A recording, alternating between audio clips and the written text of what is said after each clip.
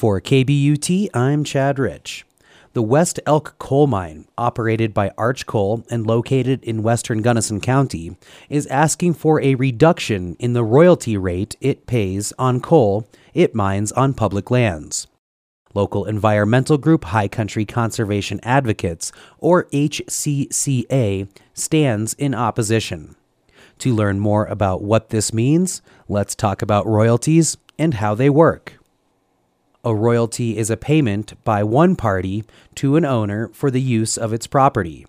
Examples of royalties would be songs licensed for commercials or political campaigns, the use of patents, money paid by a franchise, or money paid by private companies for using a public good for the company's profit. Royalties on public goods, such as coal mined on public lands, are paid to the federal government, states, and local communities to ensure the public gets its fair share of a non-renewable resource when it's developed. The royalty is split: 51% goes to the feds and 49% to states and local communities. Royalties help fund schools and infrastructure projects.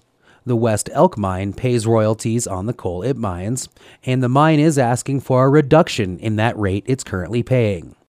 Reductions in rates are granted to allow companies to expand and invest in new projects.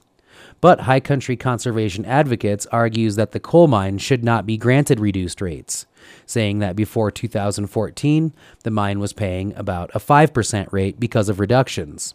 The federal royalty rate set for underground mines is 8%. Here's HCCA's argument, as told by Public Lands Director Matt Reed. Royalties from federal coal, including the West Elk mine, they provide resources to local budgets, including Crested Butte and Gunnison County. And the interesting thing is, Arch is making this claim that they need to have this royalty rate reduction in order to access this coal, and that's not correct. The West Elk mine is thriving right now. They're making money. It's one of their most profitable mines in Arch's portfolio. Nothing indicates that they need a continuation of this royalty rate reduction to be able to access this coal. So the point is, by reducing the federal royalty rate that Arch is paying by almost 40%, that's money that we are losing out locally as taxpayers on that would remit to the county and to the town of Crested Butte.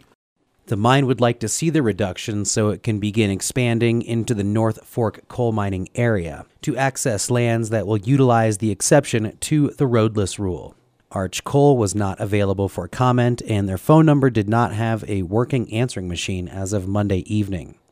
HCCA received the support of the town of Crested Butte at last night's council meeting. Chad Rich, KBUT News.